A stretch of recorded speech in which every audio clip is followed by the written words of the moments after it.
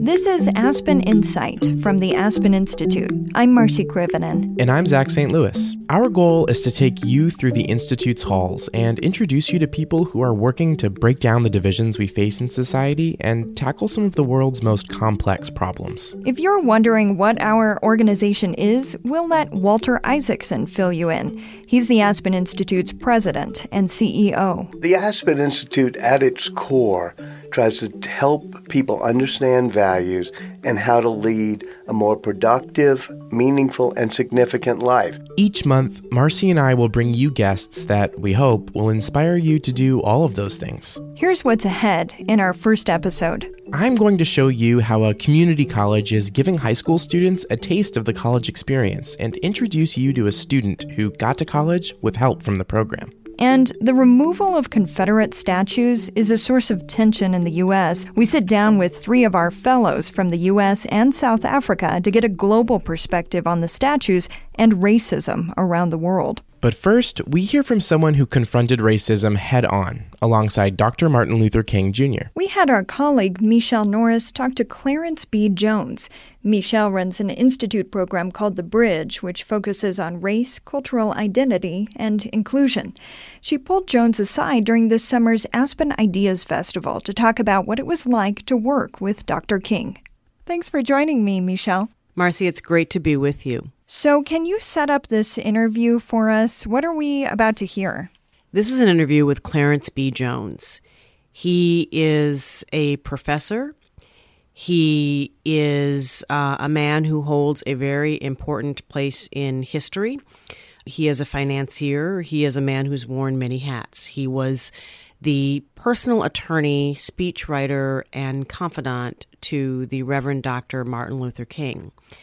And we sat down and talked to him at the Ideas Festival about his relationship with Dr. King and what we should look to in this moment when America is so divided around race and identity, what lessons we should take from Dr. King, and also what things we should perhaps know about the price of leadership in a divided moment. When someone actually steps into a moment like this, what price do they pay? And as someone who was so close to Dr. King, he could really help us understand that. Let's get to the interview. Here's Michelle with Clarence Jones at the Aspen Ideas Festival. Civil rights in America is taught to varying degrees, if it is taught at all, in American schools and at university. So most students who are educated in America, they learn about the civil rights movement to varying degrees. And to the extent that they do learn about the civil rights movement, the one person that they always learn about, they may not learn about C.T. Vivian. They may not learn about Reverend Lowry. They may not learn about Fannie Lou Hamer. But they always learn about Dr. King. But even though they learn about Dr. King, do they really understand the man in full? No, they do not. In 12 years and 4 months, from 1956 until April 4th, 1968, the date of his assassination, with the exception of the presidency of Abraham Lincoln and the Emancipation Proclamation of 1863, Martin Luther King Jr. may have done more to achieve political, social justice, racial justice and equality than any other person or event in the previous 240-year history of the United States of America. So to the extent you're a professor, you give your students a syllabus. And people who listen to this podcast, you can view as your students in some way. So what are the things that they need to know about Dr. King that perhaps they don't know? Give me a few examples. What are the few things that maybe they need to know about the civil rights movement that they don't know? He frequently bristled at the repetitive reparation as, quote, a civil rights leader, close quote. He didn't like being called a civil rights leader. No, he did not, in fact. He bristled at it. And it really came to a high point when, after he gave this extraordinary speech on April 4th, 1967, at Riverside Church in New York. That was an important speech. Opposing the war in Vietnam. He received a cascade of criticism from other civil rights leaders, other people, and the common denominator of that criticism, well, he's a civil rights leader. What does he know anything about? Speaking about American foreign policy. And his response then, and his response before then, and his response after them, and said, hold on, I'm a minister of the gospel. I'm a minister of God before I was ever a so-called civil rights leader. And as a minister of the gospel, I do not segregate my moral concerns. And in the case of speaking about the war in Vietnam, the war in Vietnam is either morally right or morally wrong. So you mentioned that you talked to him on the phone all the time. Yeah. And people may know that there were recordings of Dr. King, that the FBI was listening in on many of those, excuse me, those conversations. This is humorous because we would often have conference calls late at night. And after I'd had earlier 2 martinis and a glass of Jack Daniels, the conference calls will only take place around about 10:30, 11 o'clock New York time. And when the conference calls would be convened, I'd get on and I'd say, now hold on, Mr. FBI person, you got your pencil and pad ready? And Martin King would say, Clarence, will you stop this nonsense? Subsequently, I learned under the Freedom of Information Act from July 13th to December 31st, 1967, when Ramsey Clark became Attorney General, from July 13th, 1963, from December 31st, 1967, every single telephone conversation, every single one that took place between Martin Luther King Jr. and myself was wiretapped, the substance of our conversations transcribed, put in a file marked top secret. You know, there's an irony, though. All those conversations were tapped and transcribed. And through a Freedom of Information request, a FOIA request, you now have huge files. Right. And so you have this incredible historic document. Yes, I do. That provides an insight into Dr. King's life and his leadership. Oh, yeah. And also the toll that activism takes on him. And this is one of the I guess last things I want to talk to you about is the lesson for today. And one of the things that people don't know about Dr. King is to take on the role of an activist. You ask a lot of yourself. People see the public persona, but people don't always understand. Well, let me just say this. Subject the to personal toll that takes. Subject to things I'm writing in my memoir. He, particularly from 66 to 68, experienced a substantial amount of depression. By the way, in 1967, a whole group of so-called establishment prominent Negroes, they all called him up to tell him how wrong he was. Because he was taking on the Vietnam War, he was saying the U.S. was wrong. And they would say to him, well, Martin's a civil rights leader. He ought to know better than that. You can bookend his life by the letter from the Birmingham jail and the speech he gave on April 4th, 1967, Time to Break the Silence. Yes, I know he gave the March on Washington, the I Have a Dream speech. I know he gave a fantastic speech, which we consulted on March 31st, 1968 at the National Cathedral. 5 days before he was assassinated. Gave an extraordinary speech at the end of the march from Selma to Montgomery. Extraordinary speech. And Cobo Hall in Detroit. Let's not forget that. Cobo Hall is when he first used, the second time he used I Have a Dream speech. Okay? So all I'm simply saying, those are great speeches. But if you go and read carefully his speech, Time to Break the Silence, in fact... So that's on your syllabus for our listeners. They need to go and take a look at that speech. They need to go and take a look at that speech. There's a section of my syllabus that says, why do we teach the course? And the reason we teach the course is that we have come to the conclusion that it is impossible in America today for there to be an honest discussion about race, or for the government or private institutions develop programs in response to so-called issues of race relations, unless they have gone back to study the institution of slavery and its concomitant doctrine of white supremacy. because race in America today is a direct reflection of the consequential impact of the legacy of the institution of slavery and the doctrine of white supremacy on subsequent generations of the children and great-great-grandchildren of slaves and slaveholders. Race is the 800-pound gorilla in America's living room. It cannot be avoided. No kinds of government institutional programs can be designed to respond to the issues unless you go back and look at it. Well, I have appreciated your spending time with us. Oh, no, it's my honor. To share your wisdom, to talk about hard truths, and to school us all with the syllabus that you shared with us. I have to apologize if I got a little preachy. That's okay. I don't mean to. You can blame that on Martin King. Clarence B. Jones is a scholar-writer-in-residence at Stanford's Martin Luther King Jr. Research and Education Institute. Michelle Norris is an award-winning journalist and founder of the Race Card Project. She leads a program called The Bridge at the Aspen Institute, and she's here to tell me about how her program and her conversation with Dr. Jones weave together. Marcy, I love sitting down and talking to Dr. Jones. There is a moment when you talk to him and you realize that you're literally facing history. And there are very few people who are alive who are in that inner circle with Dr. King. John Lewis, Andrew Young, Clarence Jones. I mean, that number, unfortunately, is getting smaller every year.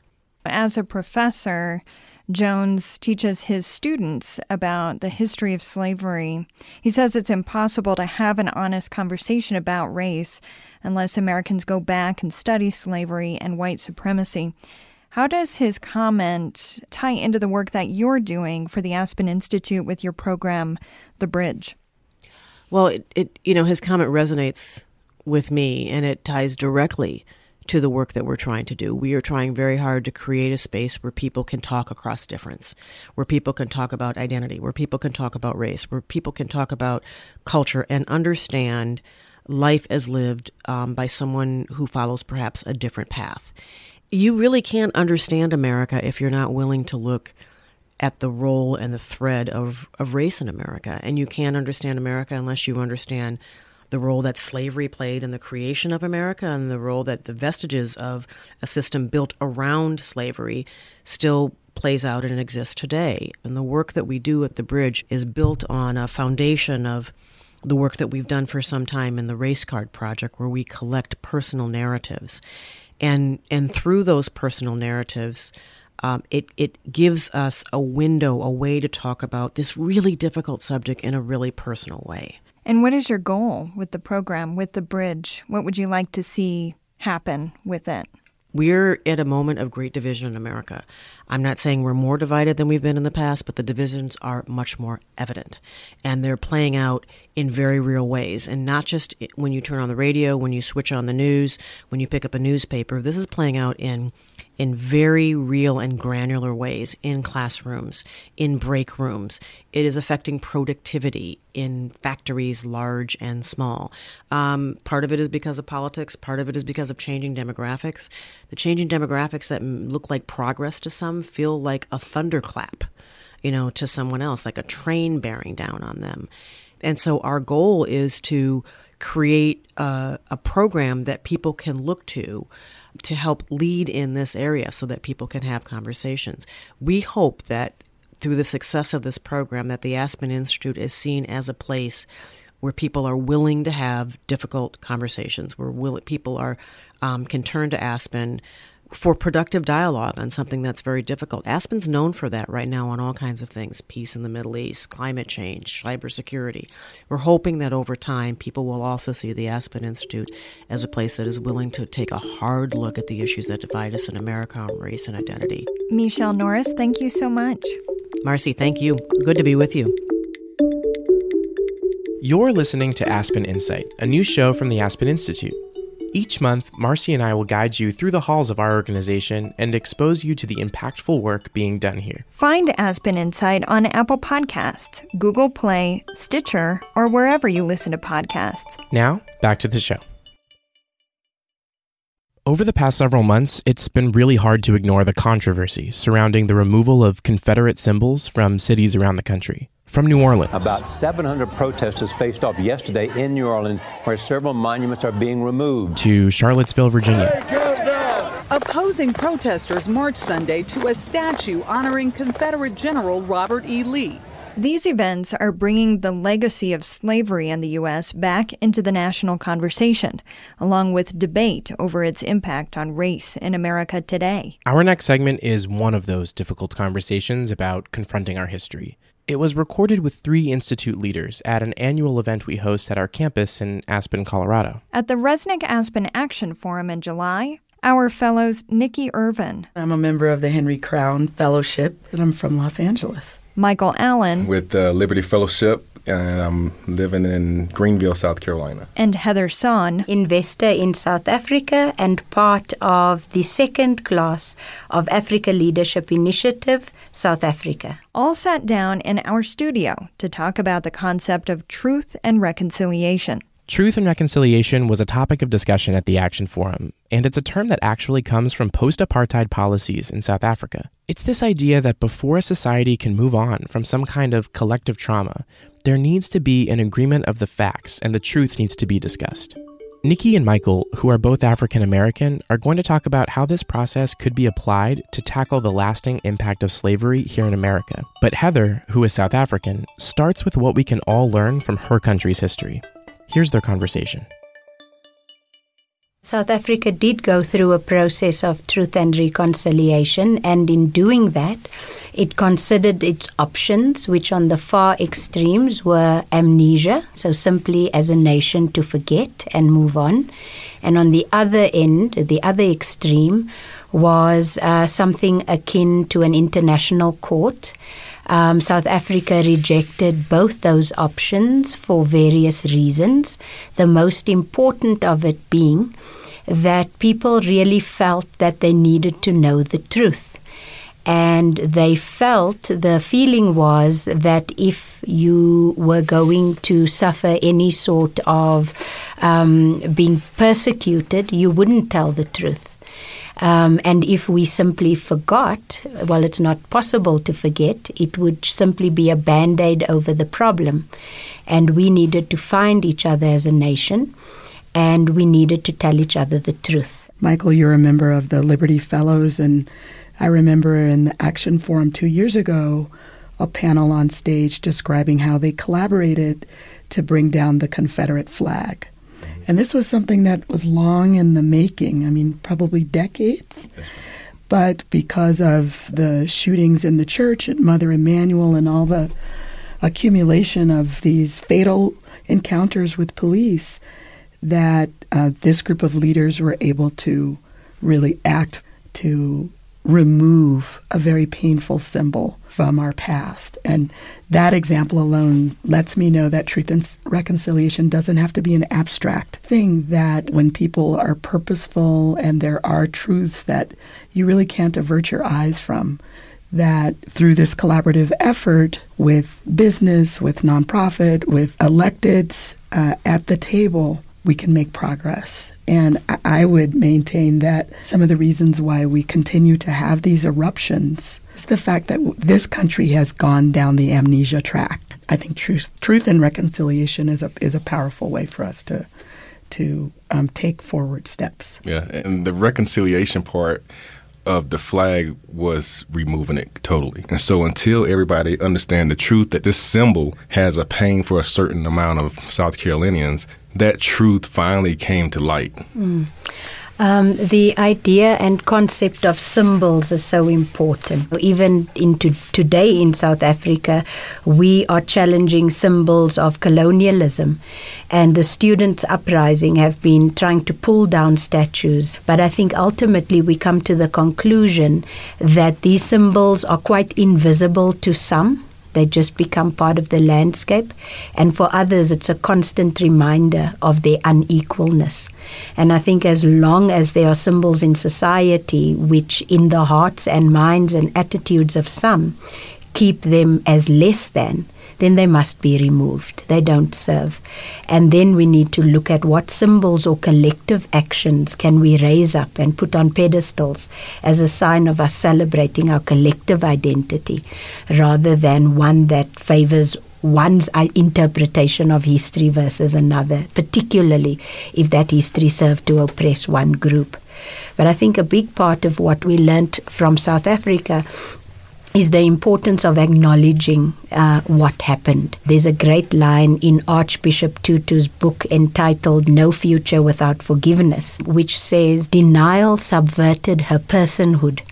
And what that meant, unless her experience of being oppressed was heard and she was seen, and the perpetrator, even if it's not the person who actually was the perpetrator of that specific crime, could acknowledge and hear and see her and have a new conversation about who they are as people. So black and white people acknowledging what the one group suffered at the hands of others, whether they were in that historic moment or not. Because what we see in all our countries is that the beneficiaries of the initial act typically tend to hold on to power, hold on to access, hold on to resources, which then repeat offense. So it limits the ability of black people in this country and South Africa to get access to education, to climb out of the poverty trap, good health care, good access to information, to know how to look after oneself, to look after one's financial well-being. All these things are left are not as there's not equal access. And then we tend to re-offend, and typically along color lines again. And then we call it things like classism, or we insult people by saying they don't work hard enough, and all these things, because we move away from that initial historic fact that skewed everything. You know, in the South African example, you had the benefit of proximity and time. And in the United States, the legacy of slavery is 400 plus years old. And many people feel like, well, let's let sleeping dogs lie. You know, we're making progress as a nation. Let's not wake up all those old bad stories. And I would believe that until we wake up and acknowledge and confront those, we'll still be haunted by them. I think that if you take the slavery, and one thing that the U.S. has not really done is really kind of bring it and say there was an issue with it, and there was a pain caused from it, and there was years of pain caused from it. The longer that you keep it in the closet, it's going to always bother you. So I think that it needs to be out. The problem is that we need to recognize that fact as a society. It's almost like building a house on shaky foundations. So if you don't build a society on foundations of complete inclusion, where the story is told from both perspectives, the symbols revere the efforts of all parties. If you don't do that, you're asking one section of the society to check a part of their being at the door, which means that they are not in their full power.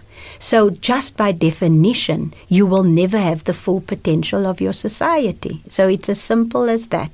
And maybe, I'm not saying this as a sweeping generalization, but I do know from my own experiences that when you suppress emotions, there's a lot of good you also suppress. And maybe it limits your access to your humanity. And I always marvel at the U.S. because I think, the value of the dollar is so important. And what I know about my continent and where I come from, the value of values and of humanity and of connectedness is paramount to all things. In the U.S., there's a value of wealth and wealth accumulation and who's doing better than the next person as being God. But the suppression of the humanity is locked in this history. So I think there's a very valuable unlocking of true human potential and true potential of the society to achieve its full ambition by going back and really lancing the spoil. I'm thinking about Georgetown University as you speak, Heather, and how they've, with a full apology from their president, recognized the fact that the university employed something like 242 slaves and derived great and measurable economic benefit from people working without payment. And that's just one institution. I mean, multiply that across higher education and then look at it across, government and how millions of dollars were generated on the backs and through the work of families whose descendants Michael and I come from. The obvious question is, yes, you apologized, so what next? And I do know that Georgetown did make a certain amount of funds available for bursaries for black students and so on. But I think something else is required, and the best way I can describe it, it's an attitude. It's an attitude of acknowledgement so that it starts to influence how you see everything. We need to come to an understanding of each other so that I am not my brother's keeper. I begin to see that I am my brother. And his experience is my experience. He hurts and bleeds, I hurt and bleed. And that's what I mean about the lens of an attitude, so that everything we do, because unless we do that, we run the risk of repeat offending. Understanding each other also comes from education of that hurt. The people that you're trying to get to understand you, they don't know the history. So the history that I'm trying to expose on slavery, on the slave trade, those things matter to help understand why we feel this way, why you still have hurt, why you still have pain. And until you understand that or hear that and learn that, then you probably won't be able to empathize with the way that I'm feeling. So you're going to be confused. You're going to get frustrated. Why do you keep talking about this? And so that education part needs to be there as well. Yeah, in South Africa, when we were at this stage, we spoke about black hurt and white shame. And so both sides of the spectrum have something to gain from the healing. But at the base of all of that, there are emotions that are unresolved. And that's what I mean about the attitude. And I hear over and over again in America is black people saying, we're tired. People saying, why do we have to keep trying to convince you? We don't want anything from you. We just ask you to see your humanity in us and allow us to see our humanity in you. And I think it really requires the other side of this equation to really wake up to the fact that there's something for everyone to gain. Everybody's tired and everybody needs to start putting things down. And I think that being proximate, being near to each other allows us to feel that pain on one hand, that shame on the other, and to realize that we're both locked into this cycle, almost hostage to our history until and unless we go no more. That was Institute Fellows Nikki Irvin with the California Community Foundation, Heather Son, an investor in South Africa, and South Carolina-based architect Michael Allen. That discussion was powerful. Is this a typical conversation at the Action Forum? Yeah, it is. I mean, you'll hear conversations like this between all of the fellows all week. I was at the Action Forum this summer, and they're all out there to figure out how to use their professional background to make society better. And what's amazing about the fellows is that they're all already leaders in whatever they do, in business and government. But we bring them all together to have these conversations, to meet people they wouldn't otherwise meet, reflect, and then take all of this stuff that they've learned back out into the world to have an impact. Where do all of these leaders come from? Well, all of the fellows are part of the Aspen Global Leadership Network, which is a group of about 2,500 fellows all over the world. And you can learn more about them and the Action Forum at agln.aspeninstitute.org. Hey, Zach. Hey, Marcy. Since we're sort of roaming the metaphoric hallways of the Aspen Institute in this show, why don't we tell everyone what we do for the Institute? Yeah, sure. So I work on the communications team, which basically means that I help get the word out about all of our work here and all of the Institute's events.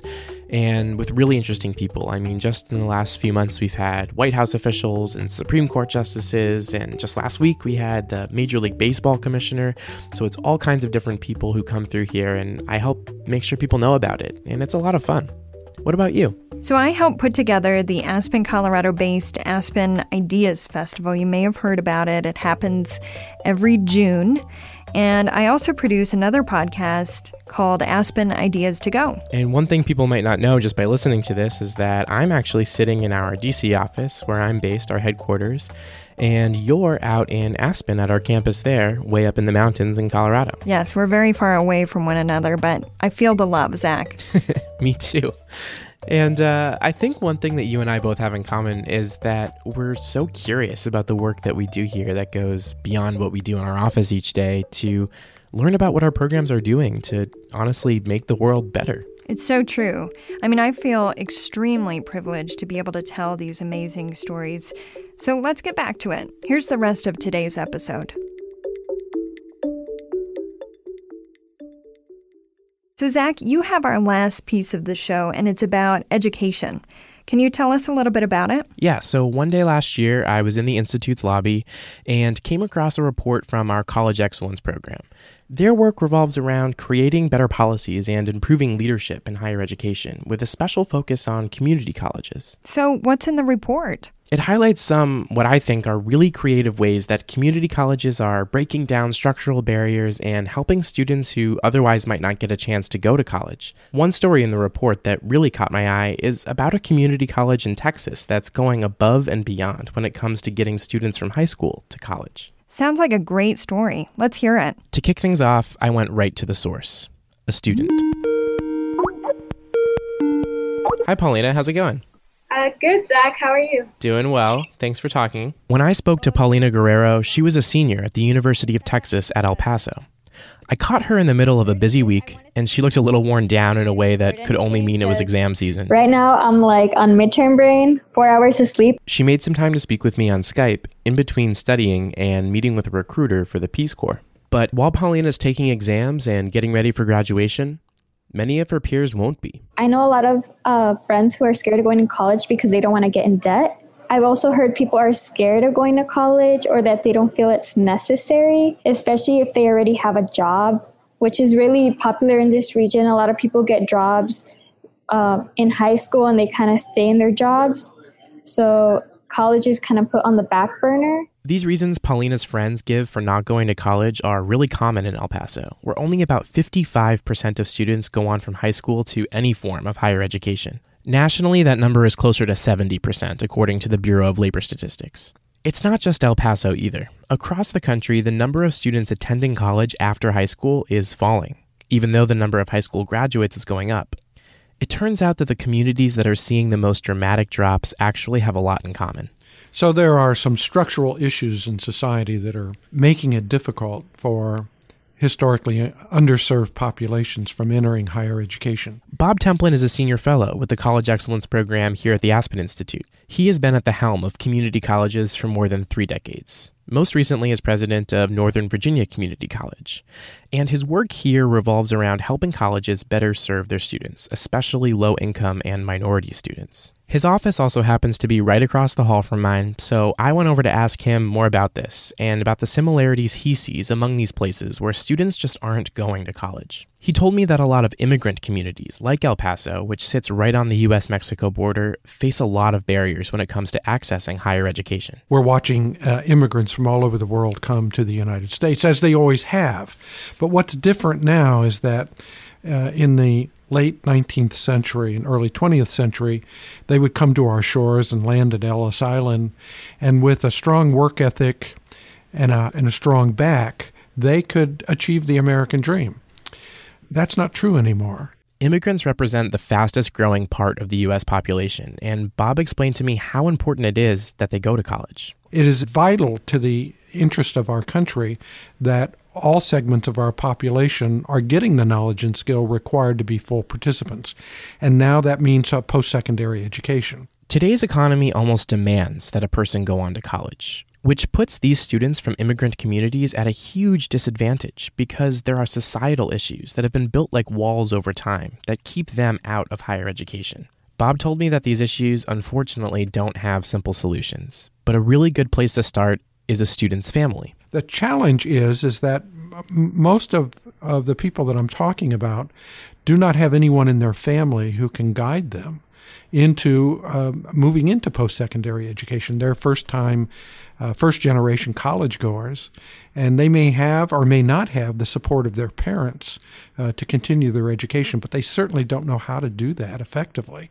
Having parents who didn't go to college and either don't understand or don't see the value in higher education makes the student less likely to go themselves, and therefore less likely to get on a successful career path to the middle class. Paulina Guerrero seems to fit the description of one of these students that's less likely to go to college. She's from an immigrant community in El Paso, a first-generation American whose parents did not, at least initially, attend college. But speaking with her, it's clear that she's thriving at university and has big plans for after graduation. So what is it that's allowed her to succeed? Well, there's no doubt that she's a driven student, and her parents definitely did encourage her, but there's something else. I could see a little bit of the college environment. When I was in high school, little by little, I started to notice, oh, wow, I can do all of these things. I can get scholarships. I can get grants. It's doable. I just have to look for the resources. She means that she could see the college environment pretty literally. She went to something called an early college high school. It's a program led by El Paso Community College where students are able to take college courses in high school, earn their associate's degree at the same time as their high school diploma, and then transfer directly to a four-year institution. I spoke to Dr. William Serrata, who's the president of El Paso Community College. We're extremely proud of our early college high school system. The goal of the program is to break down some of these barriers and help students get to college. And it's an issue that Dr. Serrata is extremely passionate about, in part because he sees himself in his students. That was me nearly 30 years ago. I'm a first-generation college student. I'm the oldest in my family. I was born and raised on the border, and I struggled tremendously in my undergrad because I didn't understand the system of higher ed. Helping students navigate applications, financial aid, and this process that otherwise seems so complex is a big part of the program and helps them get in a college-bound mentality. To do that, they're trying to reach students earlier than just their junior or senior year of high school when colleges typically start recruiting. They're engaging students from the beginning of high school and even earlier. And a key part of that is engaging the parents. For a period of time, there was this myth that Latino or Hispanic populations didn't want their kids to go to college. I'm glad to hear that the myth has been broken tremendously. They see that opportunity of understanding that a degree opens doors for their children. What they don't understand is the system of higher ed. To engage the parents effectively, Dr. Serrata told me that the process has to begin long before high school. The parental involvement specialists tell us that they get 100% of parents to participate in elementary school. By the time they get to middle school, you get about 50% of parents to participate. And by the time you get to high school, you're lucky if you can get 15 to 20%. The most influential people on a student going to college is their parents. This community college has actually adopted elementary schools in the hope of getting those students to college too, because they know that that's when these students will start deciding if higher education is in their future. Some of the things they do are run activities for the students and their parents. They even start referring to the students as the class of the year that they'll eventually graduate college, and they take them on field trips to visit colleges. We get them and bus them to our campuses, and we don't do tours. We do campus experiences, really getting them engaged so that they understand that the expectation that we built these campuses for them. El Paso Community College adopts elementary schools and partners with high schools to create a culture within those schools where going to college is an expectation. And it's working. 74% of students who attend the early college high schools end up graduating with an associate's degree. That's not only higher than the average in El Paso, it's higher than the national average overall. And for a student like Paulina, setting that expectation from an early age absolutely played a part in her decision to attend college. In my schools, I remember that it was kind of just assumed that you would go to college after high school. Like, I never thought of not going to college. El Paso Community College has been successful with this early college high school program because they think of themselves as just one part of a student's journey that spans from elementary school all the way through to a career. And by finding those partners that sit at other stages of the journey, they've tremendously improved outcomes for their students. And Bob tells me that this way of breaking down barriers is something that all community colleges should start doing. community colleges are the first line of defense for the country. And it's very important that community colleges think very systematically and intentionally about ways that they can break down these barriers and how they can work with other organizations in the community to help these students not only enter, but then navigate their institutions and become successful graduates. I see the robe in the background. Yeah, I don't know what to do with it, so it's just kind of like still hanging there. I caught up with Paulina over the summer, just after her graduation, and she filled me in on her plans for the future. I actually got accepted into a Peace Corps program. I kind of hoping that the experience will help me figure out what I want to do. Though Paulina might not know exactly what her future holds, it's clear that it's going to be a bright one. So, Zach, it seems like that program is really helping more students get to college. Yeah, it really is. But our colleagues in the College Excellence Program explained to me that accessing college is just one piece of the puzzle. Making sure that students have the support and resources to complete college and then transition successfully to life after college are equally as important. To learn more about all of this work, you can visit highered.aspeninstitute.org. And that's it for today's show. Thanks for listening to the first episode of Aspen Insight. To learn more about the show and the topics discussed in this episode, visit aspeninstitute.org/insight. Aspen Insight is a production of the Aspen Institute, and the Institute is a nonpartisan forum for values-based leadership and the exchange of ideas. Next month on Aspen Insight, a longtime producer for CBS News doesn't want the world to forget about Syria. So, we're helping Syrians to basically find and tell the truth about what's happening in their own country. And as simple as it sounds, it's really, really hard. As foreign reporters flee Syria because of the violence, young Syrian journalists step in to tell the stories of their neighbors. More next time on Aspen Insight. I'm Marcy Krivonen. And I'm Zach St. Louis. Thanks for listening.